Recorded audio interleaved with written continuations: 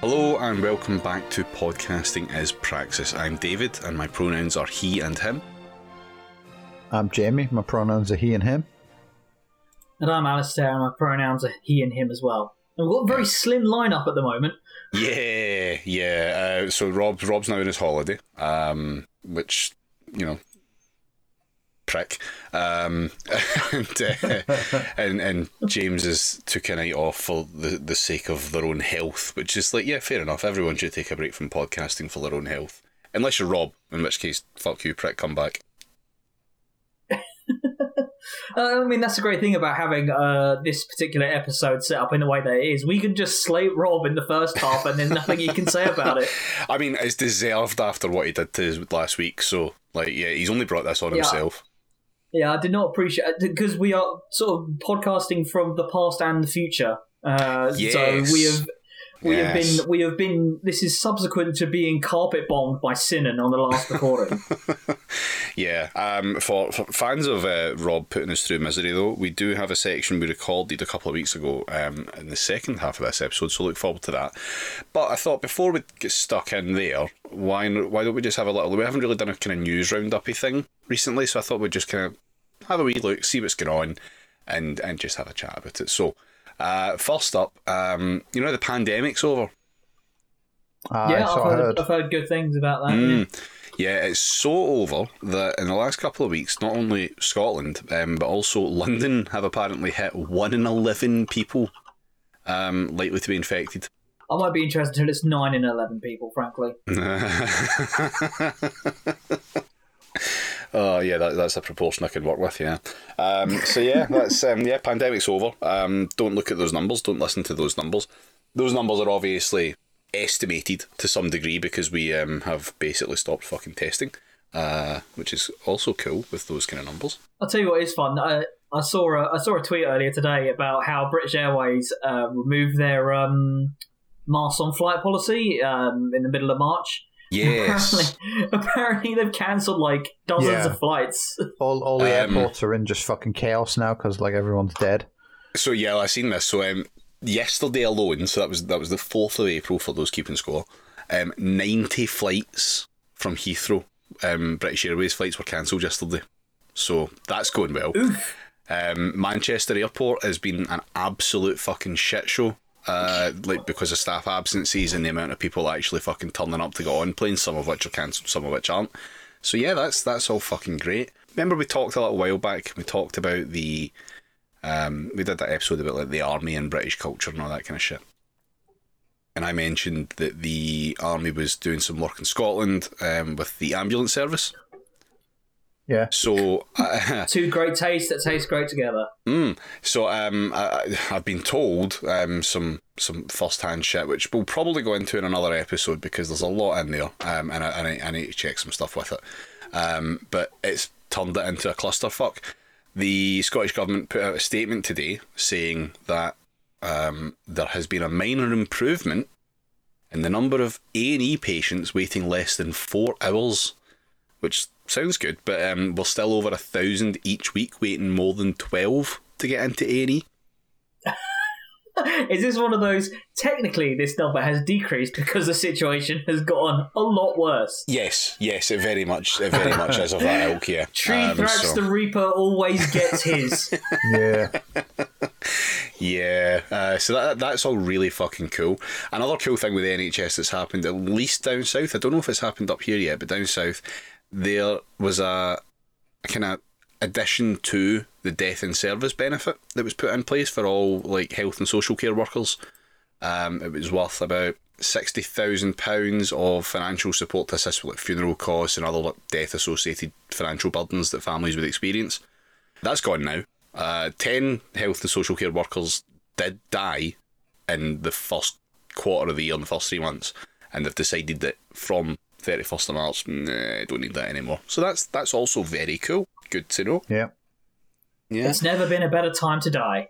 Saves a lot of money as well, dying. So. Yeah, the NHS also advocating staff to take up smoking. Well, the other interesting thing here as well is that did you know the symptoms of COVID have changed now? Yeah. Yeah, they've changed now. The NHS said that they've changed. So it used to be that if you were to get a test, like your rapid LFT one, but the PCR one, you would have to present with a high temperature or a new continuous cough or a loss or change to your sense of smell or taste. Now, that has extended to shortness of breath, feeling tired or exhausted, an aching body, a headache, a sore throat, a blocked or runny nose, loss of appetite, diarrhea, feeling sick or being sick. All of those are COVID symptoms now. They weren't before, but they are now. I have those all the time. So Yes, how would I know? That's just called depression. Yeah. But the reason that this is interesting is because this changed as soon as it became no longer free to get a test. Interesting. Very fucking interesting, yeah. So, I mean, like, people were denied access to testing and that kind of stuff because they didn't actually present with the 3 symptoms originally fucking listed. You can't get a test, you can't get booked in for one because you don't have one of those symptoms. Fuck you. Now that you need to pay for it, and employers will still expect you to present with a fucking test that's positive. Yeah, that's what we've got there. So it's just fucking infuriating, really. It's just yeah, no, it's fucking it's wild. Like there's no need for it to have ended up like this, but it has, so that's cool. This isn't going to go away. There aren't going to be any more fucking mitigations. But hey ho.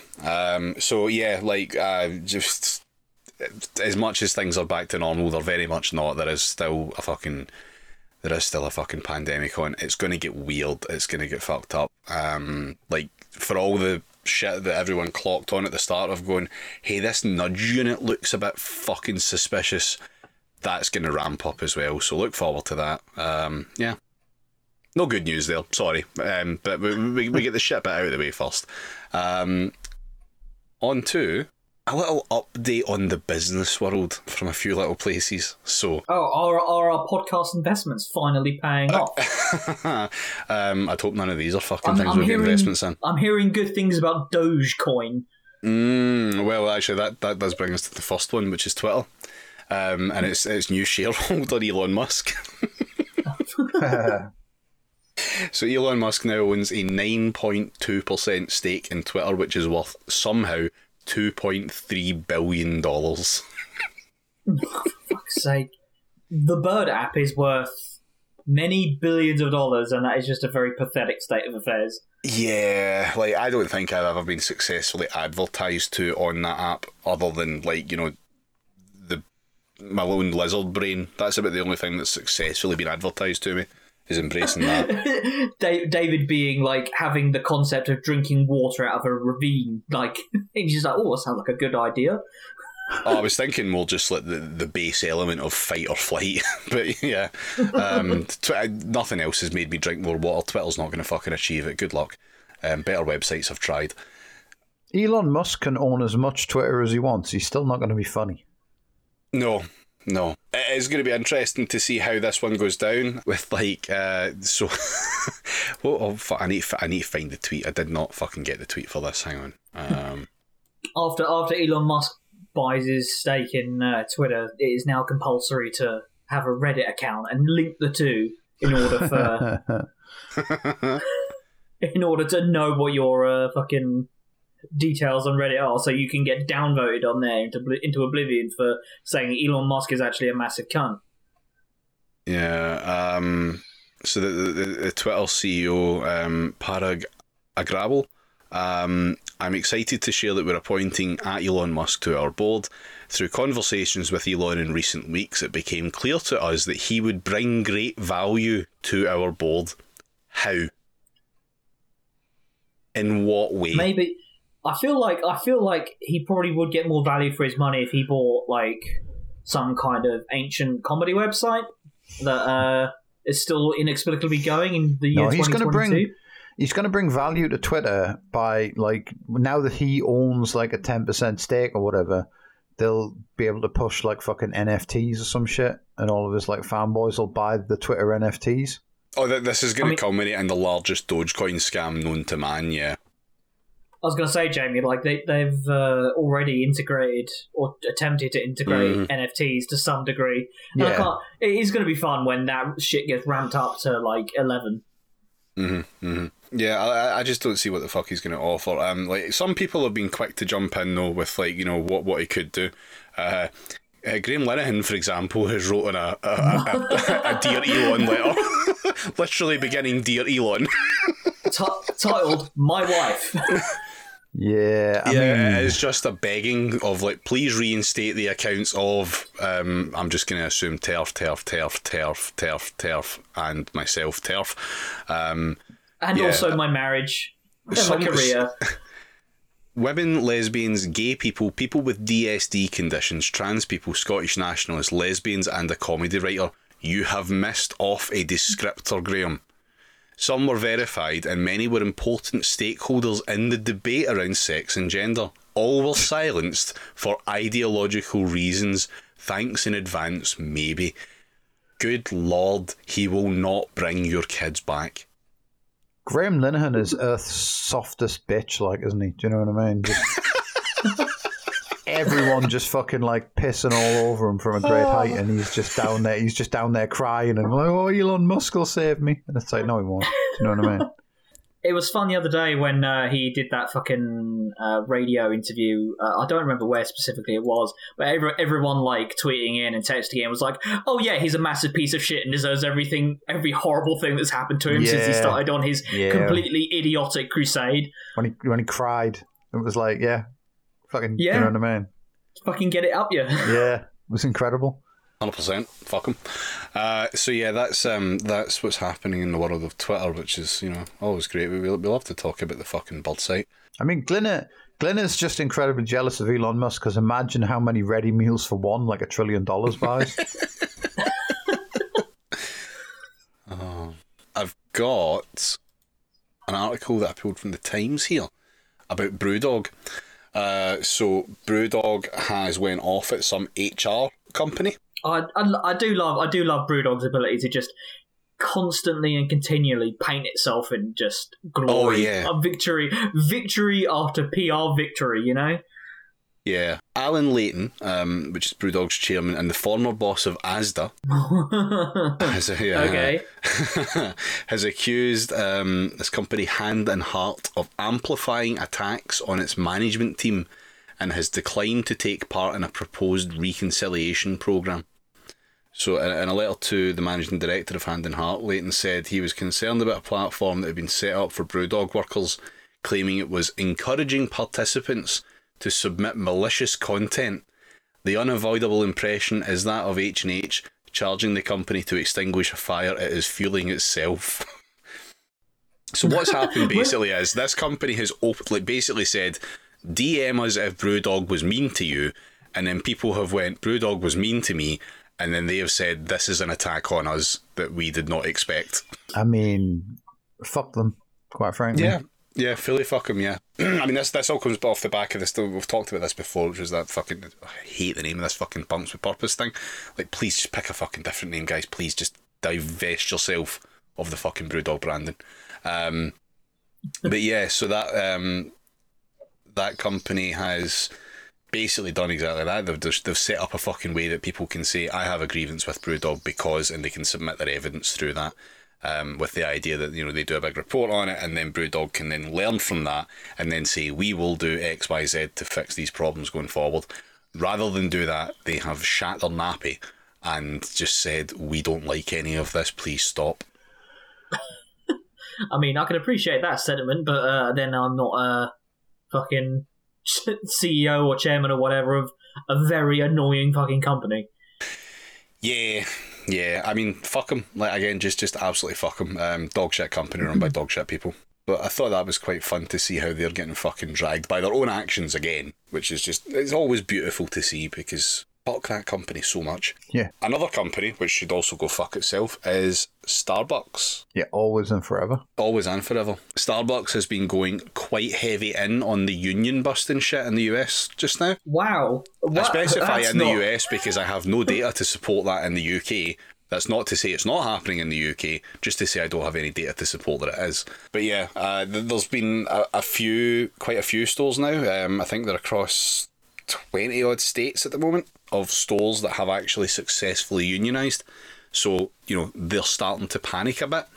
And one of the things that they did was they brought Howard Schultz back as CEO. Oh, for fuck's sake. Yeah, the guy that founded it, who has a history of union busting. Damn, wonder why they got that guy back. I'm sure it's purely because of his exceptional business acumen and not because of his extremely monomaniacal hatred towards unionisation.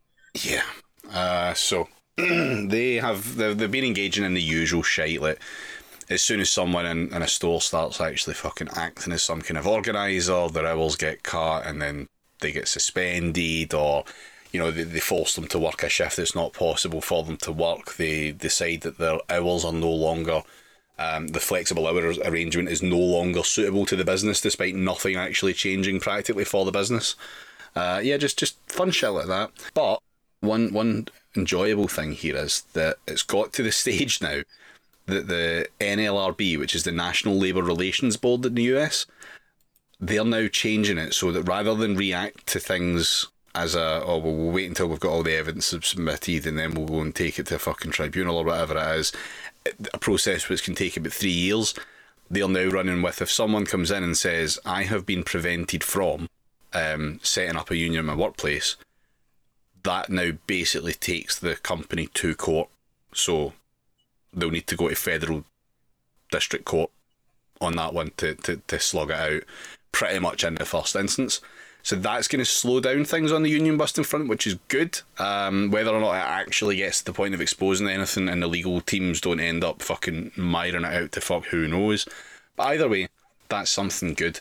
I mean, I was going to say, it's quite shocking, really, when you think about how, the country that had, infamously had the Pinkertons, has still the Pinkertons, has arguably, to a point, some stronger workers' rights protections than the fucking UK does. Although, obviously, that's not universal, like across the board sort of thing. But like the fact that you can just say, I've been stopped from forming a union, and the government goes, okay, that's bad, let's do something about that. Whereas in the UK, you get fucking sacked because you're on a fucking 0 hours contract, and who gives a shit?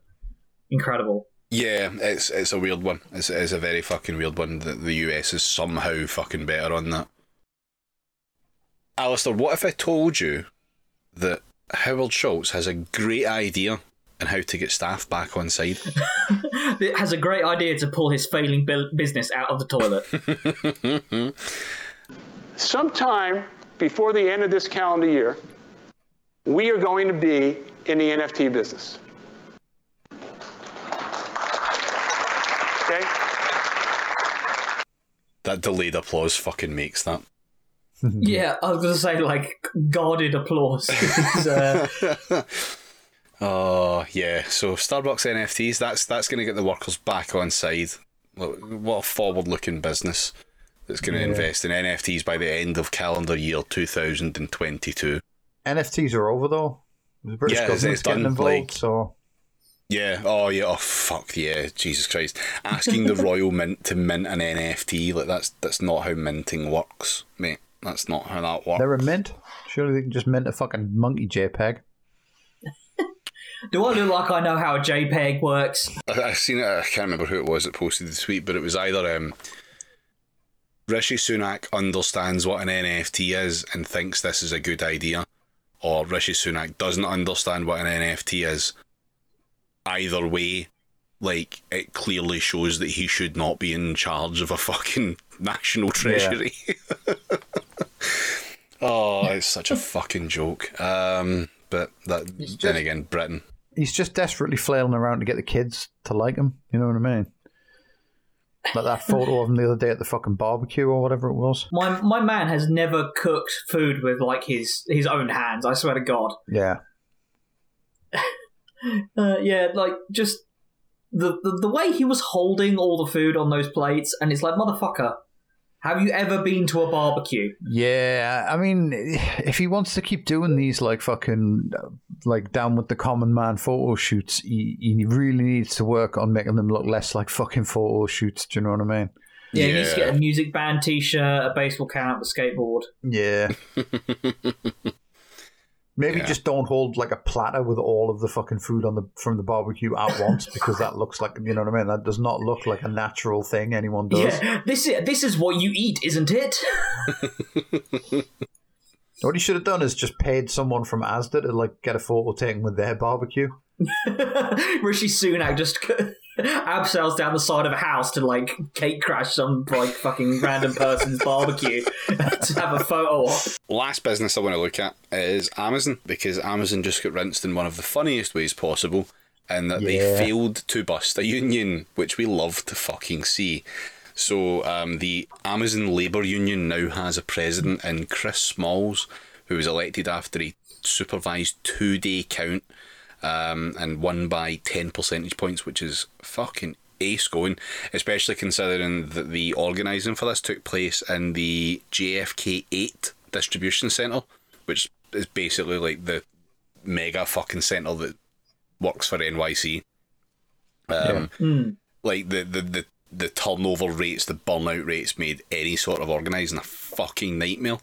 But they did it, so fucking hell yes, we love to see it. And Amazon are clearly flapping because with they've got like a little chat app that they're going to launch for their employees. Yes. And someone has leaked the list of no words, and it's fucking amazing. So you cannot say the following: I hate, union, fire. Terminated compensation, pay raise, bullying or harassment. You also can't say I don't care. Oh man, do you know, it's great that we are allowing billionaires to essentially force people to create what was like tech speak, but like in the 2020s. So, like, just replacing all the fucking letters with numbers, shortening everything. We've got, like, be that fucking scene in Ali G where it's like the batteries. What the fuck are you talking about, right? I mean, like some of these are like, honestly, I don't actually know how people are supposed to fucking communicate in any way. You're not allowed to say rude. You're not allowed to say this is concerning. You're also not allowed to say stupid or this is dumb. I assume that you can say dumb, but saying this is dumb is something that's not allowed. Like the funniest thing with this list is just kind of try to imagine like what were people like specifically thinking of as an example that made them go, I can't let them say that. Prison isn't allowed. I remember reading this, and two that really stood out were master and slave. Yes, and plantation as well. Plantation is also there. Yeah. Grievance isn't allowed. Petition isn't allowed. Injustice isn't allowed. You're not allowed to say diversity or ethics or fairness or accessibility or vaccine. And then amazingly, straight after that, it's senior ops. Oh, goddamn. Yeah, there's some fucking belters in there. Restrooms aren't allowed. You're not allowed to say robots. So if ever the robots go on fire, then people are fucked. Which surely will never happen, definitely not. But yeah, so that's definitely a list written by people who are not fucking panicking. Yeah, it's going to be great. It's going to be great, like, as that list just grows and grows, as they have to keep adding, like, the fucking things people are saying to get around the filter. See, what people don't realise is, but the pidgin that they speak in The Expanse was actually because of this word filter grown to encompass the entire English language. Oh, yeah. The Belter Wireless need to fucking unionise. But yeah, so that's a little business roundup. So there's some stupid shit happening in there, which is good to see, and some not some fucking good shit that's happening. But either way, businesses are getting roundly fucked by workers in some way or another, and all they're being taken for a fucking ride in the case of Twitter, which, like, fine, fuck you. horrible business, horrible company, get fucked. But yeah, so I think what we'll do now is we will return to the past, the glory days of 2 weeks ago, when Rob brought Adam from We Don't Talk About the Weather on to discuss Paul Mason. So enjoy.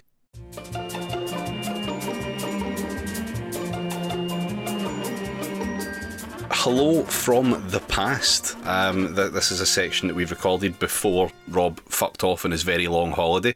So Rob is still here and is absolutely unimpervious to our aisle. So hi, we have a cursed article to read. Thanks again, Rob. Yeah. And and we have a guest on to read it with because we'd love to share the pain and the misery, not just with the listeners but with other people. So, Adam, how you doing? Yeah, I'm doing okay. Thanks for having me on. Not Can I for ask long. a question? You said you like to share the pain with our listeners and other people. Are you implying that there's something subhuman about our listeners? No, we love all our grot listeners. I said other people. Other people means that they are also people. Okay. I didn't say our listeners and people. That would be problematic. But no. I feel like I'm going to start another podcast called My Podcast and Other Animals. Well, you listener can judge what's in our hearts. Continue, David. Okay, well, I have nothing more to continue on at this point. This is No, all that's true. on Rob. I mean, essentially, the reason we asked Adam to come on is because the author of this piece has been a winner and multiple contender in many of We Don't Talk About the Weather's end of year award shows. Is it Stella Creasy? Oh, No. yes. And because originally I DM'd you, Adam, with the idea of doing a big maybe multi-hour affair about the life and times of Paul Mason, but that's just too much work. Yes. Oh no! It's so he can never we have an Orwell Prize, real Orwell Prize, where it's the best, the worst left winger or socialist or progressive or whatever you want to call it, anyone on that side.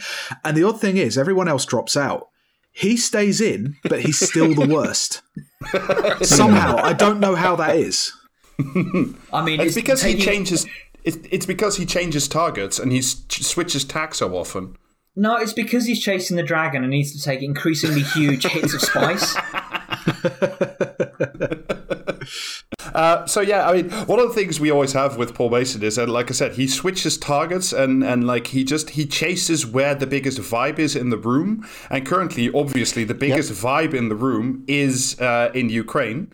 So what he's written this time, he's written a lot of garbage, but what he's written on his own Medium. Can we have a brief, a very quick discussion of our favourite Paul Mason hits? Mine is currently the pro-Putin left that he loves to go on about. Oh, we will be talking about the pro-Putin left extensively during this article read. I'm just staggered by the character growth we've just seen demonstrated. Rob didn't call it the Ukraine. I used to do that. I used to do that fix all it the in time. post, don't worry. Okay, cool. You ever said the Gambia? That's another one. Don't ask me why. Old Empire, teaching or whatever, but I've heard people call it the Gambia.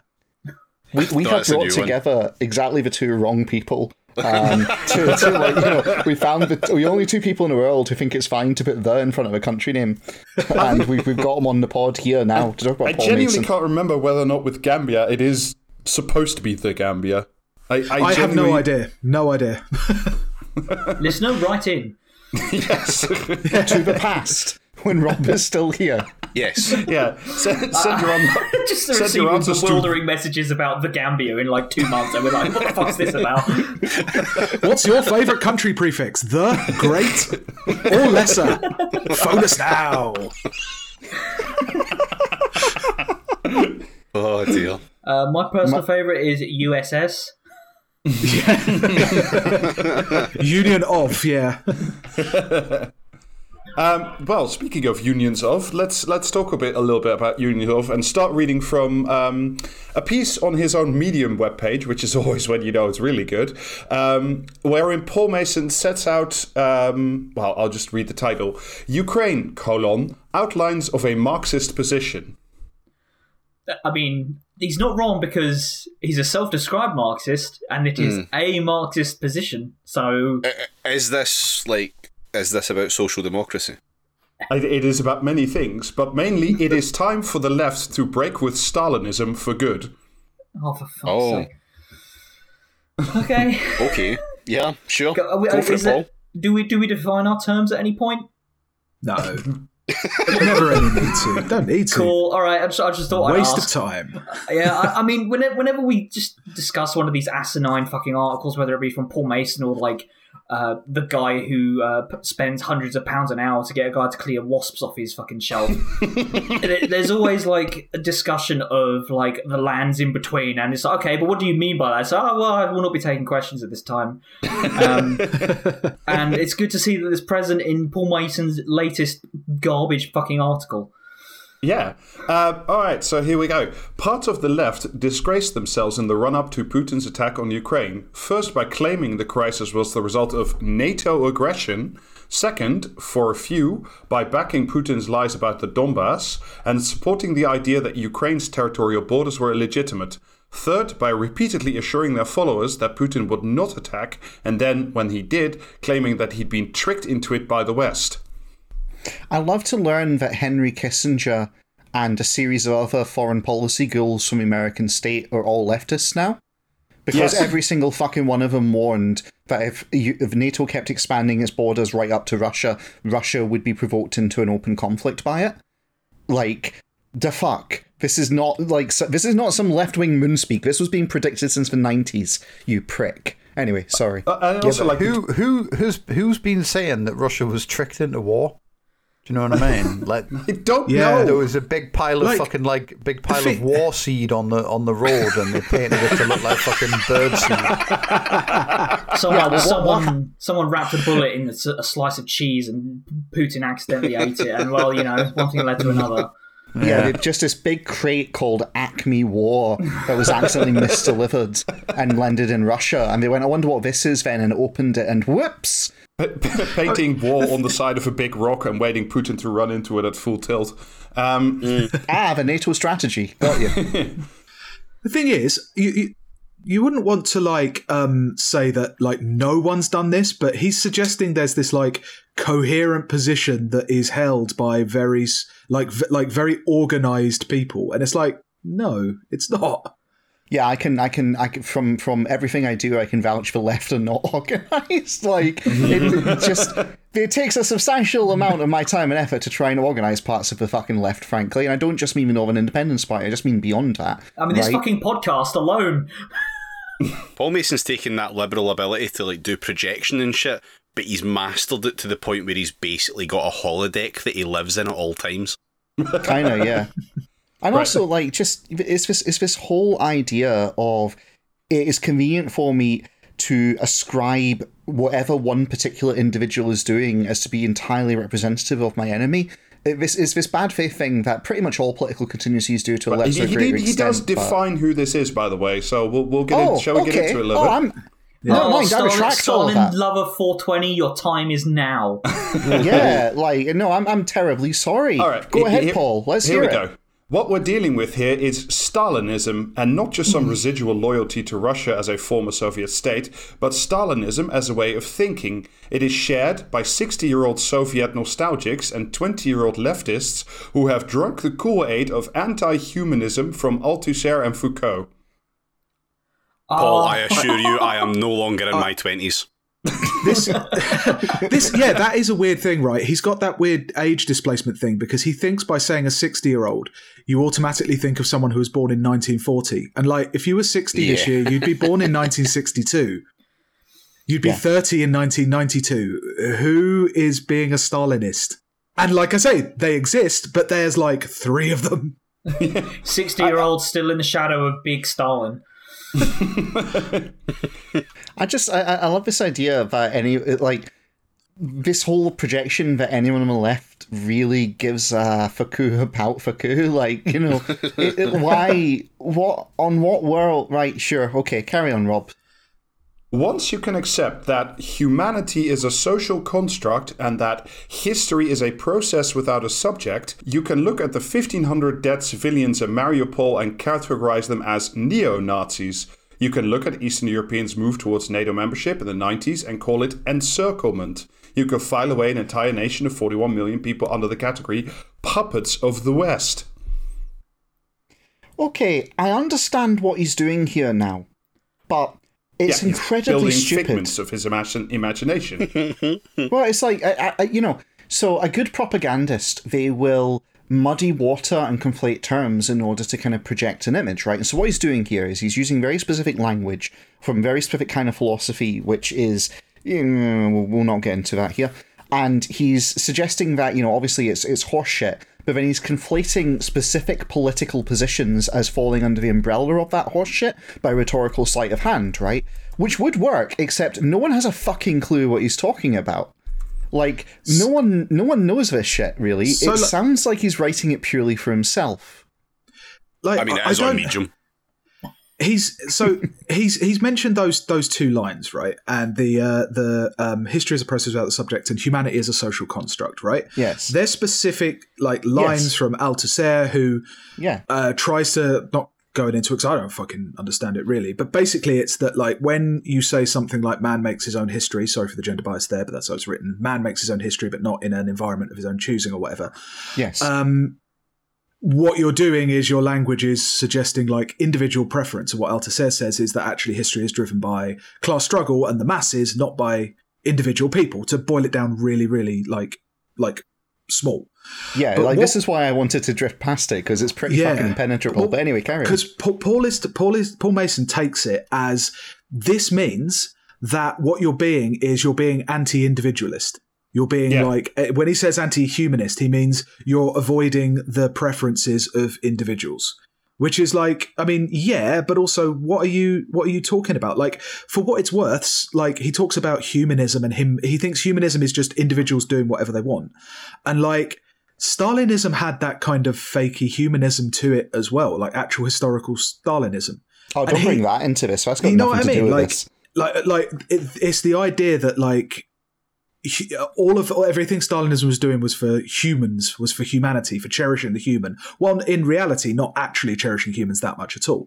And that's the same thing that Paul does. He only talks in massive human waves of history because that's the only thing that gets him excited.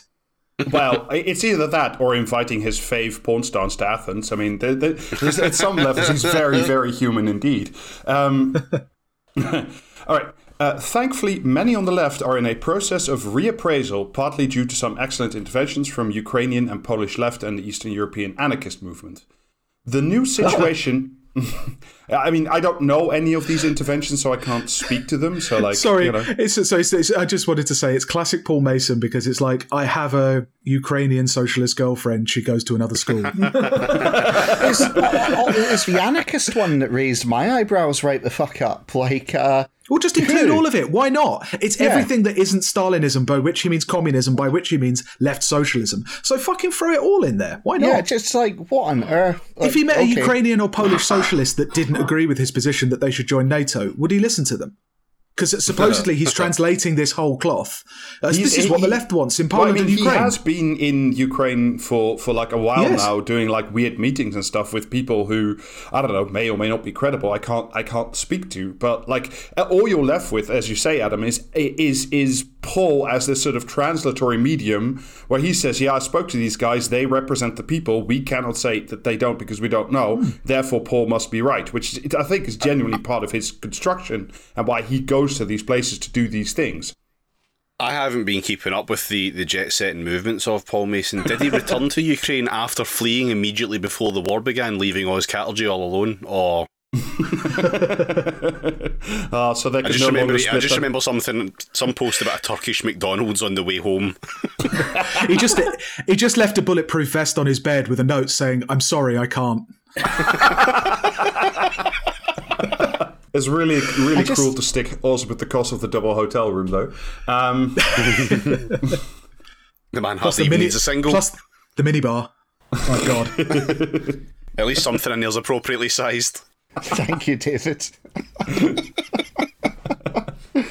The new dear. situation does not fit in with knee-jerk anti-Americanism, anti-NATOism, and default anti-militarism that have been prevalent on the left since the end of the Cold War. Some of the best left groups and activists, however, still cling to neither Washington nor Moscow, arguing that the main enemy is at home, which would mean, literally, that in Ukraine, the main enemy of the working class is Zelensky.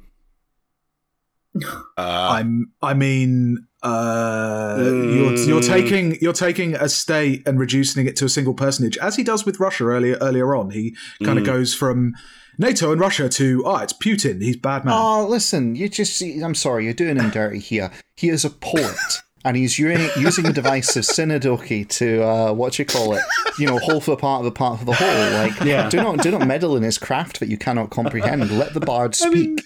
I mean, Zelensky does helm the Ukrainian state. Does the state work under the priority of the bourgeoisie against the interests of the proletariat? Do they enforce the terms by which the working class sell their labour? I mean, to their detriment, by the way. Yeah, then yes, It kind of is. I mean, look, they're not. It's a difficult situation to say, "Hey, rise up and overthrow Zelensky right now." But you know. Also, speaking again, I mean, purely for myself in this case, but a clinging to a position of neither Washington nor Moscow, even in this situation, would appeals to me as well, because both of those seem pretty fucking terrifying and hell-bent on not having, the best interests of the peoples and the working classes in general in their mind when they are doing what they are doing, which is either invading a country or arming its worst fascist, militias. But hey, maybe that's just me. Do you know, I was having a conversation with Com Radio the other night, Rob, right? And someone said, we've been getting people, coming to our podcast for light relief after we've been listening to Rob on yours. Gloom-pilled rather than doom-pilled, I think was the expression that got used. So, well, I'm glad to be such a positive force in everybody's life. Right. So, having provided a thorough and intellectually coherent framework, here Paul begins to spell out an alternative under 4 subheadings. So we'll just go. I'll briefly list the 4 of them. 1. Ukraine is fighting a legitimate war of self-defense. 2. There is an inter-imperialist aspect to this war. 3. The world has entered systemic conflict. And 4. Decision time. Before we get to the conclusion. All right. So, Ukraine is fighting a legitimate war of self-defense against a criminal war of aggression. That means unions, left parties, and progressive civil society movements all over the world should support Ukraine. Support their government sending arms to Ukraine, support debt relief and aid.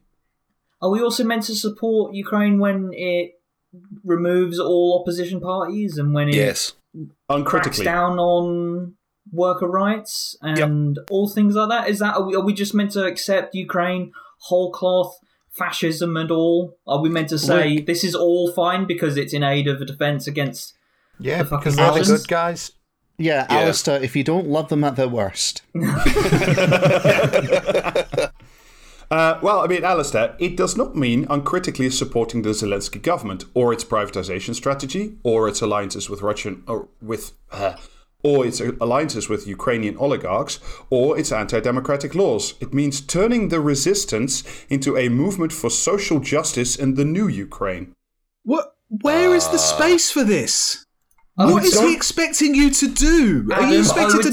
I would simply wish a resistance movement, grassroots, in Ukraine into existence. It's that simple. What is it? Who is he talking to? Who's this for? Well, let me answer. The left-wing group, I'm going to probably butcher the pronunciation, so sorry for that. The left-wing group Socialny Ruch argues only a socialist and democratic Ukraine can defeat the Russian militarized dictatorship. Actually, that's probably an overstatement. It is entirely possible that a capitalist and democratic Ukraine can mobilize its people in a resistance war to paralyze Putin's armies, but the idea of transformative social resistance is out there. Right, are we arming Socialny Ruch then? No, we're not. No. Our governments are not. And I mean, when I say we, he uses we as in the UK government and we as in Stalinists and we as in the left. Completely and we as in NATO, which is another huge part of his... I mean, it was the piece I almost chose for this, which is where he argues that, NATO is actually a socialist construct because the people in charge, because it's run by democratic governments who are elected by people. Socialism is when you have a group of people in the same room. Socialism is when you have a society. Yeah. When you've met anyone ever. We live in a NATO, nods wisely. I am very intelligent. We live in a NATO. I can't believe you're saying the NATO now, Adam. That's just incredible. Oh yeah, the NATO. Yeah. That's what I'm going to call it from now on. The NATO. Inside Ukraine, it means in the occupied areas, organizing passive resistance, strikes, sabotage of occupation forces, and, if possible, armed resistance. So not passive resistance. Haven't strikes in that been banned? Am I assume, misremembering that? I believe they have. Yeah. They've marched out labour unions. In the unoccupied areas, it means demanding the right of political organization within the territorial army, brackets the various anarchist and left platoons, and the freedom for trade unions to organize humanitarian relief, solidarity, etc. Sorry, I need to fucking pump the brakes platoon. right here. Yeah. Anarchist platoons. What the fuck are you talking about? Do you have a passing conversant? Like, have you ever encountered an anarchist ever, Paul? Like, really, seriously, anarchist platoon. Do you understand the concept of a contradiction in terms? God damn, he is a dumb guy's idea of what... A dumb guy. I was going to say not a smart guy, but of someone who's middlebrow, right? He's just so stupid. And, You can imagine someone say, I don't like Corbynism, but I like that Paul Mason. This is how you know that he's a true Marxist. He's applied dialectical materialism to the idea of what happens when you have Stalinists and anarchists working together. You get anarchist platoons. That's just it. That's it. That's your synthesis right there. Done. Hang on. The Azov Battalion exist. Do you think they're gonna fucking put up with the existence of any kind of left-wing divisions of the army? Yes, because there aren't any, because that's illegal. Yeah, because those have all been banned, yeah. Yes. Yeah, they're not part of... Azov Battalion, I don't think, is part of the army, but does come under certain organisational bits with bits of the army, which is a very worrying situation. Yeah. So I think the words that have been missing from pretty much all the discourse on this topic in the mainstream media, and we're totally going there, is paramilitary force, the Azov Battalion. They just seem to refusing to refer to them as it, but... Anyway. Because, like, the first thing is... for the blue and yellow shirts.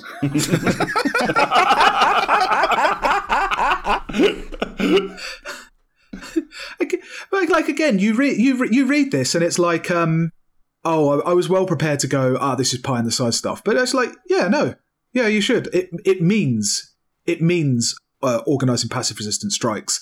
It means demanding the right of political organisation within the army and freedom for trade unions. And I'm like, absolutely. True. But who are you talking to? Are you talking to the Ukrainian state?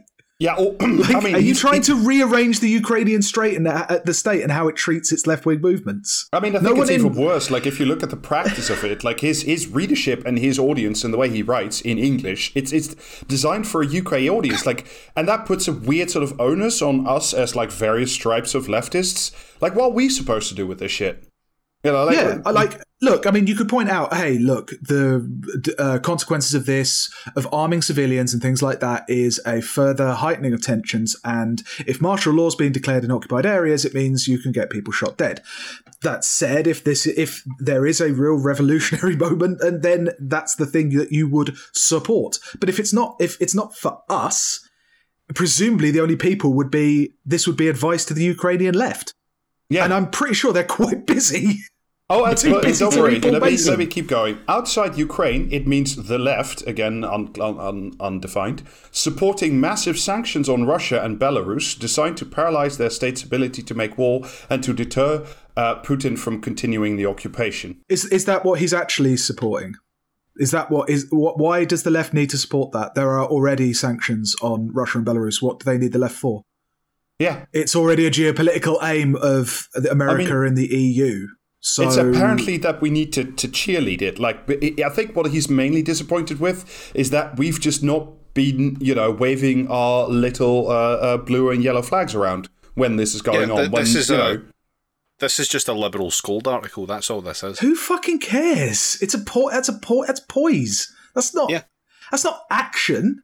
I was promised Paul Mason was a man of action, not poise. Paul's point is that the Ukraine's right hand is strong, and so now they need to strengthen their left hand to meet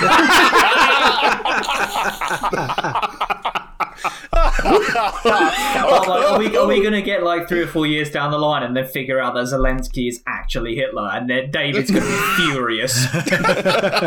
Yeah, if Zelensky had been responsible for gunning down the Romanovs, David would be forced to give critical support, and I think that might be a bridge too far.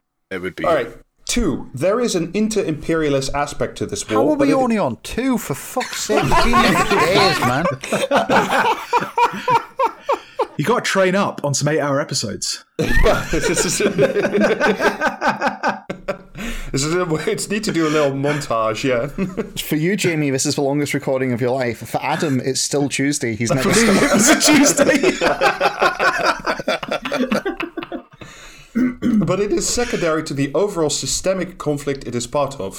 From 1989 to 2008, we had a single imperialist power, brackets the USA, overseeing a global order attuned to financial extraction. Russia was plundered. China was happy to play a subordinate role, generating super profits from its factories while developing its economy. After 2008, this changed. After the Georgia War, Dmitry Medvedev declared that a multipolar world in which Russia would act as a great power, demanding influence and control over large portions of the former Soviet Union. After 2013, Xi Jinping turned China into a one-man dictatorship with a state-directed economy, a rapidly expanding military, and a neo-colonialist Belt and Road initiative to secure raw materials and trade routes. Why 2008? Why is it? What are you talking about? Xi Jinping turned China into a dictatorship. Yes, he did. Yeah, and introduced a state-directed economy, which I don't think the Chinese had until then. I mean, I'm no expert, but as far as I'm aware, it's just basically the state supports your company as like a backer of last resort, and you do what they want. Otherwise, they kidnap you, like they did that billionaire. Yeah. That billionaire who was kidnapped for like a year and then came back and is like, I love this government. It's great.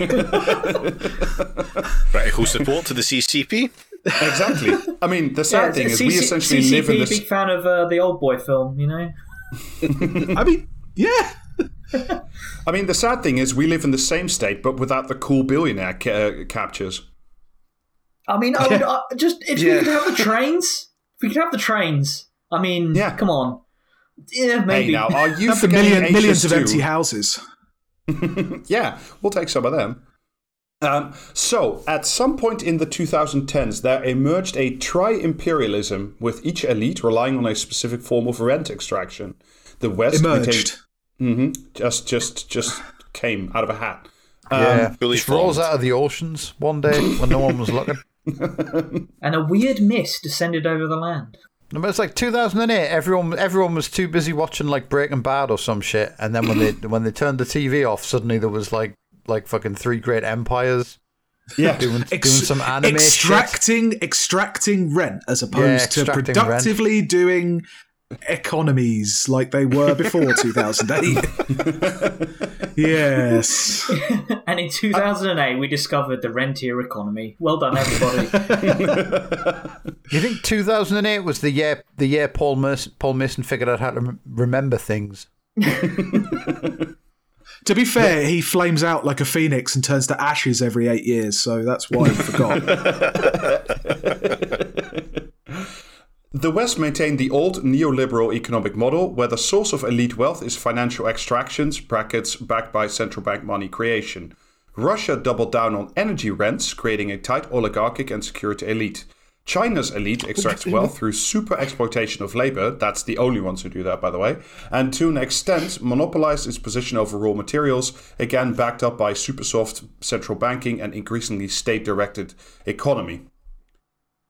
Okay. So it's really interesting that he has to make each three of them different. Like he wants to add some like Command and Conquer style flavor to his real-time strategy factions. Like literally fucking Command. He's got all this from Command and Conquer Generals, hasn't he? Well, the West gets +1 banking, but China does have super exploitation of labor, so it's better in the end game. China produces hackers with their own laptop who just like create money out of thin air. Russia has a strong start, but unless it monopolizes Tiberium really early on, it's... I'm sorry, Adam, you're mixing up your franchises and that just won't stand on this podcast. I mean, God damn it. Wait, no, Tiberium was... Yeah, not in Command and Conquer Generals, though, you buffoon. I didn't say Command and Conquer. I didn't say Command and Conquer Generals. I said Command and Conquer because I am too old to have ever played Command and Conquer Generals. I played Red Alert 2, motherfucker. I said Command and Conquer Generals, so checkmate. Damn. Let's just cut through this issue. It all comes down to this, right? NATO gets light tanks and medium tanks. The Soviets, well... Russia, I mean, they get the heavy tanks with the 2 barrels on them, and the super weapon is a mammoth tank which can launch rockets as well at troops, right?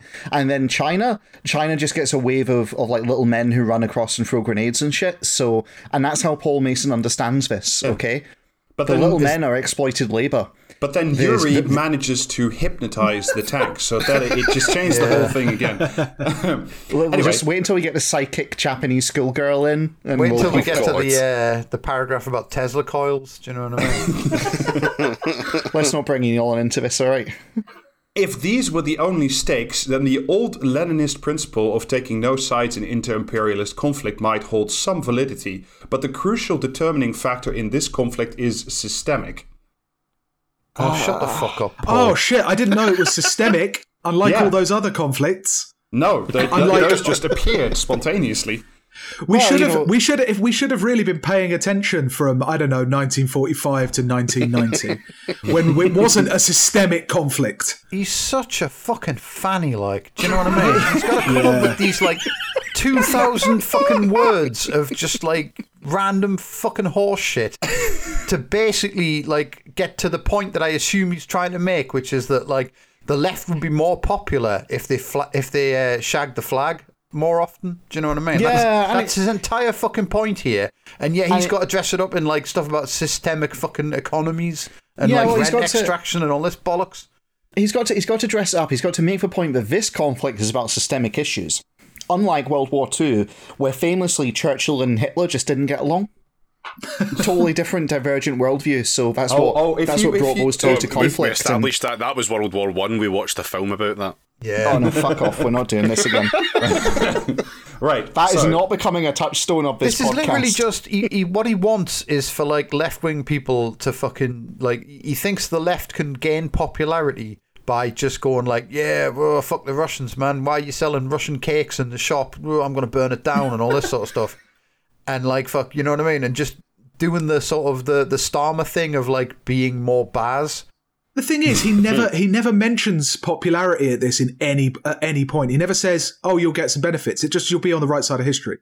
Yeah, and that's it. Because if he came out and just said that, then people would accuse him of like doing politics or whatever. You know what I mean? So he can't ever just say that. But also he can't just like get to the point because then he wouldn't be paid for fucking writing like articles, would he? Do you know what I mean? I mean, I find it hard to take the idea at face value that the left would be more on the right side of history by just like anything other than pretty much just axiomatically taking the oppositional stance to like the US foreign policy since 1945, right? Well, I mean, like, look, the left called it really bad when we said the Iraq War was a terrible idea. We called it really bad when we said that Libya was a terrible idea. We called it really bad when we said that Afghanistan was a terrible idea and that the war on terror would lead to an incredible erosion of civil rights and people being locked up in prisons and never seeing the light of day. None of that came to pass. So we should really listen to Paul Mason when he says these things. Yeah, I mean, like the fucking NATO is like 3 for like 15 of conflicts in like recent history, and it's like just Paul Mason, stop, please put your baby to bed. Well, I mean, ultimately, right, as he has commented and as Rob has outlined, it's not really like the Western governments that hold the power in this equation. It's the Western shitposters on Twitter, I guess. What was it he said? Like, it is 60-year-old Stalinists and 20-year-old, leftist shitposters, Yeah, they're the people who have to get in line, so he's targeting the right audience. I think that's correct, because, there's no one who's going to, no Stalinists, especially if you've ever met any or read any of their stuff, that is going to say, oh, no, I've read this, and now I think I'm wrong. I'm gonna drop this whole thing. No, it's to talk to the mostly progressive younger people in the UK and say, don't even think of becoming the thing that I term as a Stalinist, because that's bad. Right. Well, if you want to enter the real brain palace, let me read you a little bit onward. 3. The world has entered a systemic conflict between 2 allied militarized capitalist dictatorships and the liberal democratic West. Both Putin and Xi have smashed internal opposition, smashed the independent labor movement, overridden the rule of law, and turned the full force of surveillance capitalism onto their population. Unlike that sounds... a liberal democratic West that did not do any of those things. I'm so confused about what the neoliberal turn in the West was. I'm not worried about the idea that we're currently at war with China. When did this come in? Oh, they're always at war with China. Look, what's the important distinguishing factor here? Is it just democracy? Is that it? I think so. Our democracy, that's what he's going to lean on. Whew. Yeah, because if he's saying that the distinguishing factor in the liberal democratic West is that populations get to choose their leaders, the key plank of Paul's argument here, matching the arguments made by the establishment and the ruling class in general, is that democratic decision making should not be allowed over foreign policy. We can't choose not to go to war with Russia. We can't choose. We are heavily dissuaded from having a popular mandate for being in NATO. That's one of the main purviews of government, is that you will never have a democratic say in foreign policy. So where is the benefit here? Actually, Adam, I think you'll find that, quite literally speaking, NATO does have a parliament. Ah, does it? What is it made up? Is it like the EU, where it's made up of foreign secretaries and stuff? I think it's like indirect democracy. I think the ruling parties just select people who go there or some shit. I don't really know. Yeah, it's like this the Council of Europe. This is too obscure even for me to follow up on, and that's really it's like the Hunger Games. People have to volunteer or some shit. I don't know. I haven't seen the Hunger Games, but you haven't seen the Parliament of NATO either. So who's to say? So I'm more clued into it than Paul fucking Mason is. At any rate, do you know what I mean? There is nothing intrinsic to Western capitalism that says always and forever that it will remain liberal democratic. However, what does that even fucking mean? He said, I think he means Western capitalism could go authoritarian. Yes, he does. Oh, imagine. No. Damn, I sure would hate to see that. However, right now, that is what it is, period. In addition, apart from ultra-right-wing factions, brackets Trump, Zemmour, Orban, Western political and... Just two who are actual heads of government and one man who was the most powerful man in the world for 4 years. Just factions. Just small, insignificant shades of opinion, including powerful people in their countries.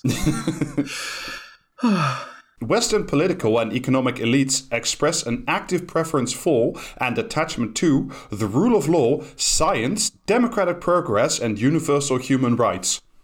I mean, do they? A preference is not advocacy. No. And why science in there? Who gives a shit about science? What the fuck? They love science, unlike notorious petrochemical state Russia, where you don't need science at all. Exactly. Just you wait until the I fucking love science Facebook group turns against Putin, then by gum, we'll see. China hates science. That's why they're so terrible at copying iPhones. This one weird science to defeat China. Xi Jinping hates it. A vivid example of the practical implications, I don't know of what, but here we go. A vivid example of the practical implications. Example of something. But it's vivid, it's so vivid. And it's practical. Was provided by the Donbass Miners Union, whose leaders I met in Kiev, or however you want to pronounce it. Have fun with it. It's your podcast. You can listen to it. Play with it. See how it feels. When the separatists seized the Donbass, they asset stripped the mines, shut most of them down, banned the unions, kidnapped and tortured its members. As a result, many fled to the Ukrainian side of the border. Little wonder then that on first day of the war, its members were ringing the HQ, I don't know, to say, we've run away once before, this time we'll fight. What does that tell you about the West then? If the West, asset stripped the mines, nationalised industries, shut most of them down and banned independent unions or conglomerated them and restricted their use through laws. Things that never happened in Russia in the 90s, by the way. Just that never happened. The kidnapped and tortured bit, yeah, sure. But, there were active police agents infiltrating the NUM during the strikes. So, what are you saying? Well, apparently that because they're unions and they support the liberal West as represented by Zelensky, who is what we have, therefore... because those guys signed up for the military, we should support them because we're all socialists together. I think that's how it goes. Pose. You're not striking the right pose. I've got some old issues of Vogue. Look. Oh no, Paul doesn't work on a podcast, but you know what. Yeah, Spies, Paul Mason. Spies. Paul Mason absolutely does not look at Vogue. He's into much more explicit stuff. We know this. He's frequently made comments about it in Greece. Wait, Greece the country, or he was in Greece at the time? That's covered in grease, so greasy. Gently petting a chrysanthemum. Oh, David. I will read that. I will dig out the book and I'll read it right here on this podcast. You read that to yourself. No, I most certainly do not. How dare you? Decision time. For the left, then, there is a big decision to make. We can sit on our hands, quoting Lenin, as we so often want to do. Hang on. Who? What named person, Paul, has to make a decision for the left? The anarchist platoons who quote Lenin have to make a decision. How, Paul? How? Right? What is the structure by which the left, this monolithic entity, gets to make a decision that in any way, shape, or form matters? When you get consulted, the next time I get consulted by the Foreign Office, I'll tell you. I'll tell you about my decision. Is this entire King Adam? Is this entire article just a subtweet of fucking Momentum? Because that's the fucking vibe that I'm getting at this point. That really does feel like it. I mean, that's been his vibe for, I don't know, the last 3 years or something, maybe a bit more. Yeah, certainly since fucking Corbyn Momentum, fell. who full-throatedly backed Angela Rayner at the last leadership election. Yeah, great. Okay, I'm sure they're really against all this shit you're spouting off about. We can sit on our hands, quoting Lenin, or we can accept the systemic nature of the conflict, where the Protoss and the Zerg and the Terrans are in permanent conflict, but two of them are allied because they are dictatorships or something or other. And they require more Vespine gas because Paul's fucking snorting all of it. Or we can accept the systemic nature of the conflict and take a side in it, using our expertise and connections to turn the underground opposition networks in Belarus and Russia into outright revolts, and indeed among the underground working class movement in China. That's so fucking condescending. It's so fucking condescending. I saw that Westplaining thing going on around. I don't fully understand it, but that's so condescending. It's we can use our Western expertise and connections to turn them into revolts. They couldn't do it on their own.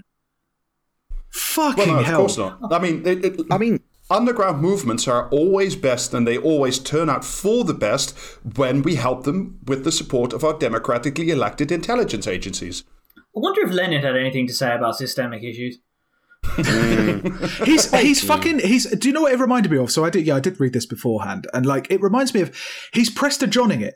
You know the Prester John myth. It was a medieval myth, right? Mm-hmm. That over the other side of Muslim lands there was this rich, powerful Christian kingdom, and that if Christianity Christendom could break through the Muslim lands and reach it, they'd be able to conquer reconquer the Holy Land together. Yeah, because and stuff Prester like John that. would help and come and support because they would have all these mythical Grail Knights, essentially. That sort of thing, right? Yeah, I mean, it got to the point at one point, I think they met Genghis Khan and thought he was Prester John.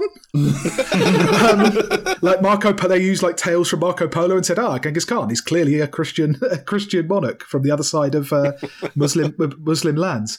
But like that's the idea that like there's this like the left movements in Eastern Europe and in China they're the pure ones, right? Not like our kind of moribund, decadent Western leftists who won't even go to war with NATO. You know, and if we can link up with them, we can give them our expertise, and they can lend us their like vitality or their purity or something. Yes, it's so fucking condescending. Well, it's also, like, just like on purely practical terms, what would it look like if the left, whoever the fuck those people are, would indeed manage to bring expertise and connections all the way from London grad down to Kiev, and then we would start an underground railroad and ship arms and armaments to China? This is the thing. What? Well, no, this is the thing. It's like, you mentioned the whole West-splaining thing. That is basically a bit of an op, actually, right? There is real West-splaining that goes on. It's the Liberals who do it. The left don't generally West-splain exactly, right? And the idea, basically it means to shut down criticism of this conflict from a leftist perspective is saying, you're West-splaining. And it's like pure op, absolute 100% op, you won't change my mind on this. The idea that Paul's conjuring up, that actually there are these, little small bean resistance movements, but they just lack, the support, the material support. Well, except he doesn't say material support. And this is the core of it. It's like, what would that support look like? Do you want to arm the commies, Mason? Is that what you're saying? I guarantee there is one group in the West that is very keen to lend their expertise and connections to underground left-wing movements, and that's the fucking CIA. I mean, and I fucking guarantee that the CIA is not supporting a left-wing coup that will nationalize Ukraine's industries and empower the Ukrainian proletariat. Yeah, exactly. It's shocking, I know, but this is the image that Paul is trying to kind of conjure. This idea that it's possible to do some kind of intervention that isn't material intervention to support these groups who really just need what? What do they need if not material intervention? What do they need if not material support? Thoughts and prayers. Vibes. Yeah, right? And that is West-splaining at its best, which is to say it's a liberal thing. This, of course, is what Western liberalism never contemplates, because the idea of workers with Molotovs and AK-47s controlling a country never really appeals to them. Yeah, they hate it because it's not their fucking politics. It's in direct conflict with their political and material interests. I mean, they don't want it, Paul. What? Yeah. I mean, since the Second World War, every time a group of workers with Molotovs and AK-47s did end up controlling a country, what did the liberal West do, Paul? What did they always end up doing to their... Embrace them with open arms. Sent people armed with M16s and stealth bombers to stop them. Yeah. To take a side in this systemic conflict does not mean advocating war between NATO and Russia. It does mean, as most of the European left and all of social democracy did in the European Parliament, vote for the resolution that committed to sanctions and military support for the Ukraine. Okay, so why? So why do we need to take a side then? Adam, if most of the European left are doing it, and all of the Social Democratic group in the European Parliament are doing it, and all the representatives are doing it, affecting the only material change that the left are supposed to make, which is just sanctions, not war. It's just sanctions. Then who cares? Who cares? Who are you writing this to? Because they've already done it. The vibes are impure. Yeah, Lenin Lover 69 is not tweeting approvingly enough of NATO, so something must be done. It's also like, for years, they have been getting across this idea that economic warfare waged on a country is not actually economic warfare, it's sanctions. And sanctions are like this minor thing, right? And so by their own rhetoric, sanctions are therefore not severe enough to warrant this escalated situation. Only war can be. And it's kind of like they've built this kind of golem of their own creation that is now rampaging, which is the press who are unhappy with anything short of World War fucking III. If only there was some, research into how sanctions made populations feel domestically about their own leaders. If only there was a country we could look at. But you can't ask people how they for feel, 20 Adam. years. If only there was numerous countries for 20 years under sanctions who we could ask how it makes them feel about their government, whether it You can't increases ask people how support they or feel. decreases. People aren't rational. People don't give you clear answers. People don't know what they're doing. How are they meant to know what they feel, Adam, when they can't even stage a viable uprising against China or Russia? stuck in their underground tunnels. I guarantee Paul Mason thinks that the underground workers' movement in these countries literally lives underground. Given Putin has threatened the West with a preemptive nuclear strike in case of interference, the left can be an important voice for realism, brackets, though not of the Mearsheimer flavour, while the neocon right stokes calls for direct military confrontation with Russia. I hope Paul's not putting himself out as a voice for realism here, because there's been about 1,000 words so far that completely fucking blow that case apart. Yeah. There's an important voice for realism. So just doing what we're doing already and everyone's already happy with. Not happy with, but already doing. But here, you know what I mean? here I think we come to the crux of Paul's problem. What you cannot do is hide from the issues by clinging to the average day, as Auden put it in 1939. I've seen a lot of left figures, for example, parts of the DSA in America, adopt this as a default. No, here we go. Fuck with the DSA. Yeah, David, and the DSA filled with literal who's that, like. Here we go, David. Refusing to tweet, engage, or comment on Ukraine except in the most general terms. It all comes. I told you, it all comes down to the fucking tweets. Yeah, it's Of posting. course it does. It's tweeting. Hussein Kisvani was right. He's gonna drop a battalion of posters into the Donbass. That's why he was hanging out with Oz Chatterjee. Now it all makes sense. Oz Chatterjee is just the advanced guard of the Twitter battalion. And, he's by far the most, belligerent and well-armed of all the Twitter cadres. So he'll make a beachhead for the rest to follow. Absolutely, 100%. Paul understands the military economies of scale, and to support one blue tick, you actually need 1,000 unverified users on their site. And that one blue tick cannot rest easy at night without the swift arm of a civil magistrate to police the tweets. If the poster before you falls, pick up his account and keep moving forward. Careful, there's bands moving in behind us. Oh my god. All right. Sorry, I've just got like a bomber flying overhead, and all you just hear screaming from it is, "Do you want to review this before posting?" as it soars across the battlefield. All right, now, who's ready for some praxis? Because this is the last bit. Practical steps. Sure. All right, we're here. Let's do this. All right, first bit I'm just going to skip. It's like, all right, practically we can support the Ukrainian left, unions and human rights groups. We can raise money, buy equipment and medical supplies, and organize a left counteroffensive to Putin's information war. See? Posting. Especially in Eastern Europe and the global south. A lot of this is actually underway and being led by the social democratic and anarchist left. So thank you, James, for your struggles in the posting wars. What can I say? One day at a fucking time. Anything for you, Paul. What Paul Mason is saying is that we should arm James. Yes. We do have many similarities. I'm a pacifist is the fucking I don't think people quite understand how anarchists interface with state conflicts, but never mind. Fucking mind. Well, you're like Frodo carrying the ring. Only you can be trusted. Why doesn't the eagle simply fly James into the Ukraine? Like Frodo carrying the ring, I can't wait to fuck off out of this world, frankly. Anyway, carry on. Until James has delivered the tweet directly to the Kremlin.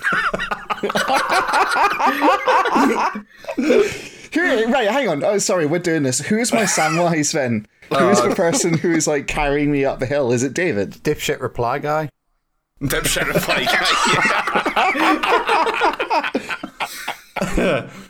For those of us who live in NATO and NATO-aligned countries, there's also a huge opportunity to redesign NATO. I live in a big NATO with my wife. To redesign.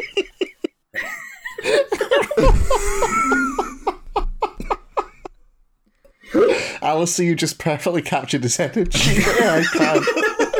I'm now picturing Paul Mason with blue hair. Yeah, it's the race car bed, but with the NATO colours.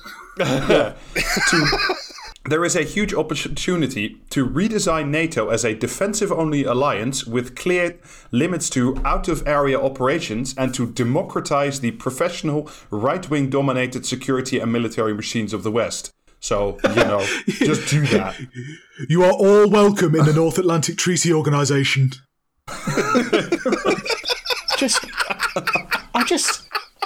I love the implicit admission, NATO isn't just a purely defensive organisation at present. Doesn't that contradict a lot of the horse shit he's been saying? Never mind. Yeah, that's the whole point. That it's like, oh no, NATO would never. It's a defensive alliance. And it's like, that's what it's supposed to be, Paul. Fucking moron. I mean, not a lot of us know it yet, but the next NATO parliamentary session will actually be the start of the Sixth International. It's just simple. Why don't you just democratize the West military machine? Yeah. Why haven't you done that already? Yeah, there's one trick. Why haven't you just gone into NATO? Why haven't you just gone into NATO and said, "I'd like to democratize this, please"? One democracy, please. I'm seeing one democracy, please, underneath a picture, a fairly well, but at the same time badly drawn picture of a duck, and that is how I feel about this issue. For those in the EU, there is another opportunity. Oh, cool. At Versailles, the EU leaders pledged to make the continent self-sufficient in food, energy, and military technology by 2027. Oh, okay. This is the long-awaited. Well, by 2027, David, you have to give these things time. I'm sure they'll fix it. This is the long-awaited resolution of the strategic autonomy debate. Oh, I know I've been waiting for it. On the edge of his seat. Paul's discursive pattern is summed up entirely by, oh, you mean these Chaos Emeralds, Obama chuckled? Oh, you mean the strategic autonomy debate? Yes. Yeah. If Europe desires strategic autonomy, it will need massive debt-funded and state-led investment programs with distributional impacts of rearmament and decarbonization shifted onto the rich. Why don't you just get the rich to pay? Yeah, why don't you get the rich to pay for the AK-47s and Armalites of the poor people, as they love doing? Why don't we just get the rich to pay, Obama chuckled. Who is Paul actually writing to? Dead serious for a second, who is he actually writing to? Is he constructing... I've got a theory. He's trying to prove that he's like known as a leftist, but he can bully the left into shape.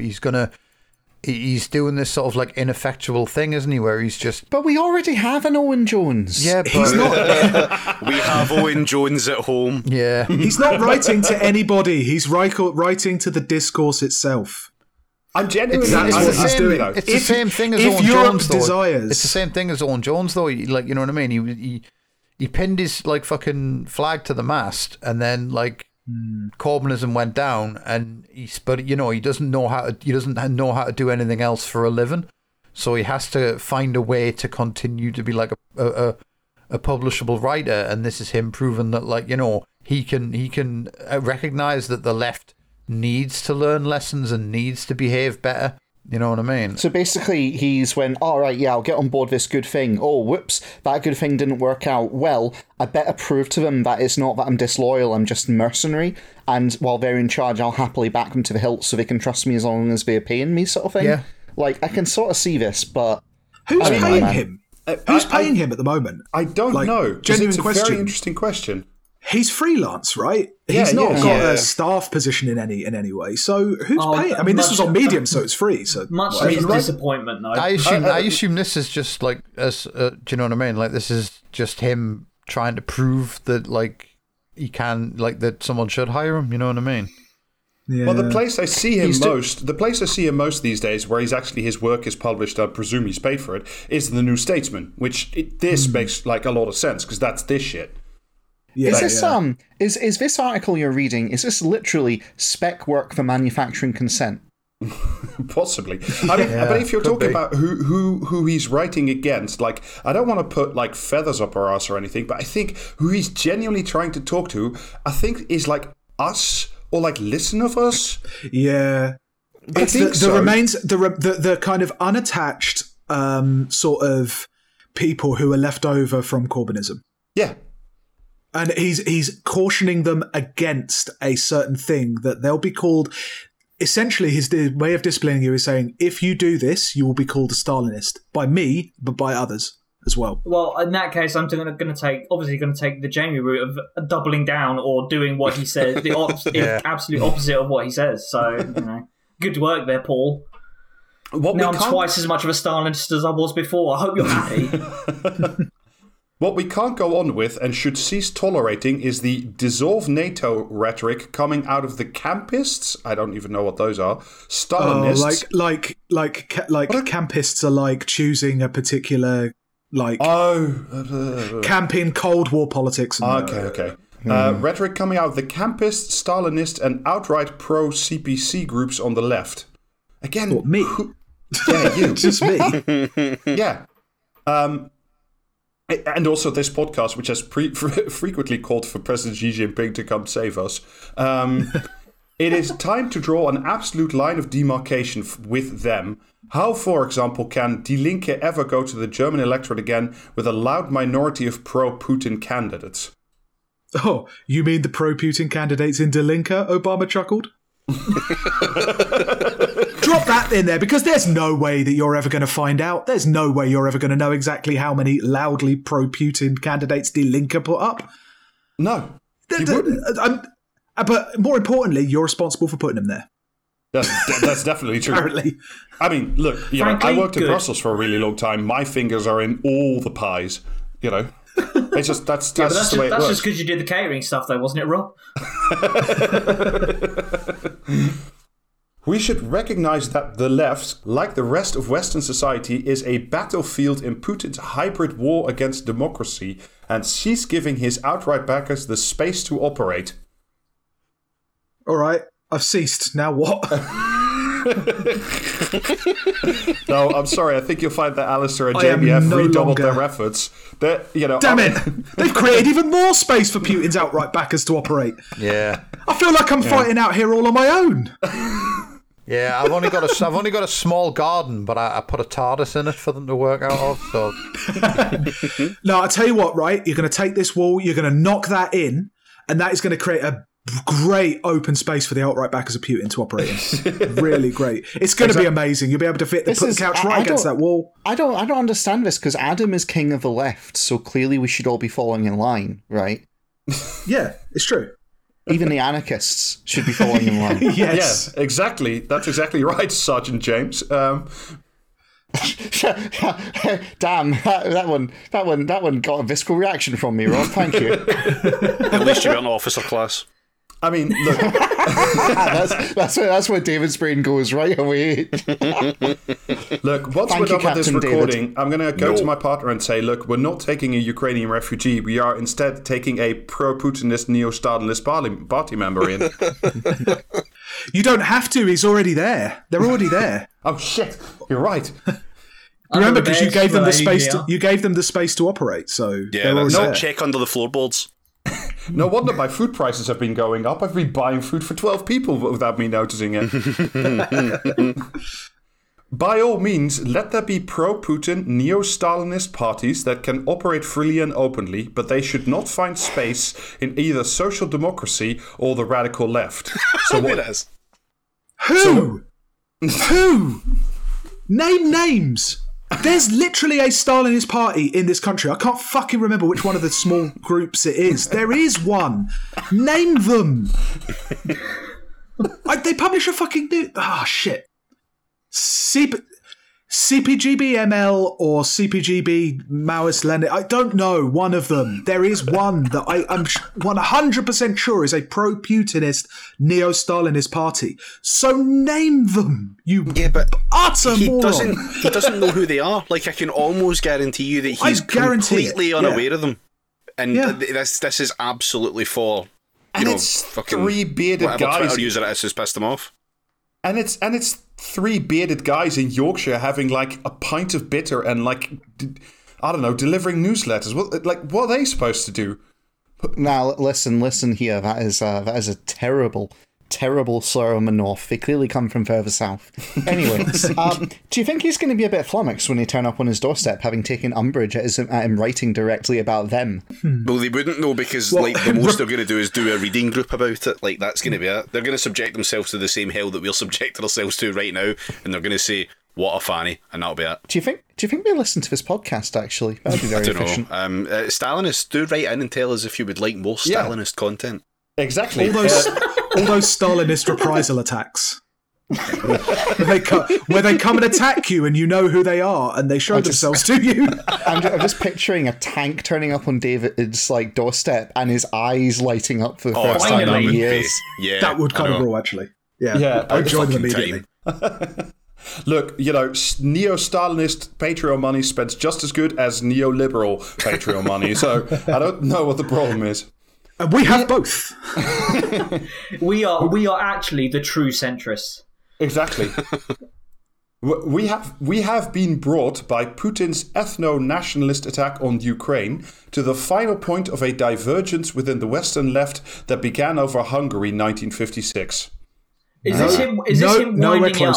Nowhere fucking close. This article up because I'm nowhere getting fucking sick close. Yeah, Nowhere. Are you fucking paragraph. kidding me?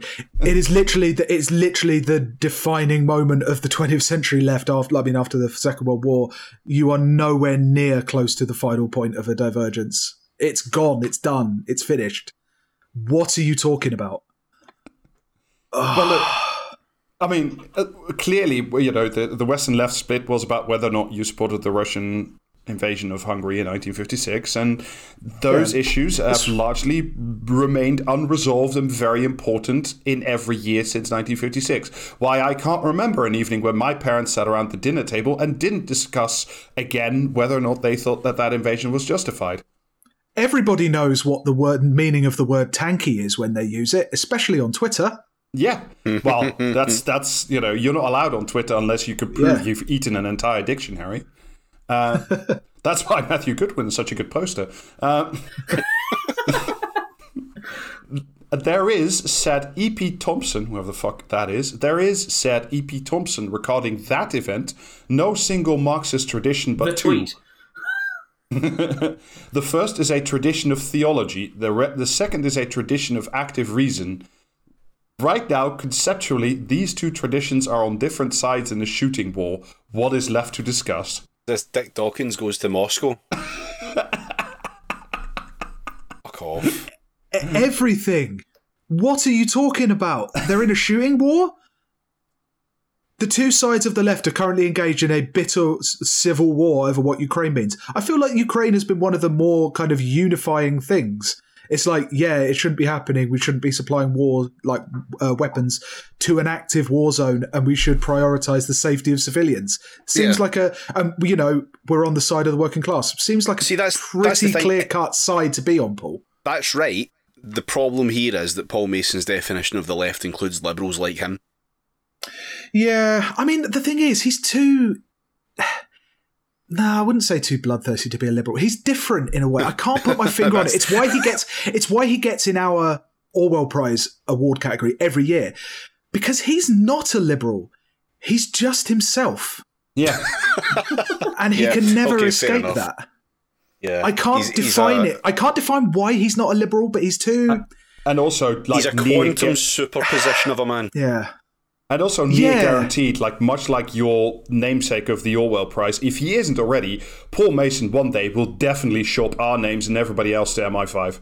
Yeah, 100%, yeah. Like, you'd think he was an agent, but I don't think any agency would hire him. No. Paul No, Mason because he used to shit for CIA British and intelligence. MI5. Yeah. He would turn up in like the next Athens, wherever the contradictions heightened to a point that it actually leads to popular uprising, and started posting at like a different porn star saying, "I also work for MI5, so my hotel room is pretty sweet." No, I think he'd turn up in Athens, right? In wherever the next one is, like you say, Rob. I think he'd turn up and he'd get talking to some fellow leftists, and I think they would steal his camera and kick him down a flight of stairs when he discovered exactly what kind of anarchist he is. I think just on that we're in this hopeful note- in that natural little break point, I'm just going to drop a little present into the Discord for you all that I've been working on while we've been doing this. Well, that's the episode art. So That's the episode art right there.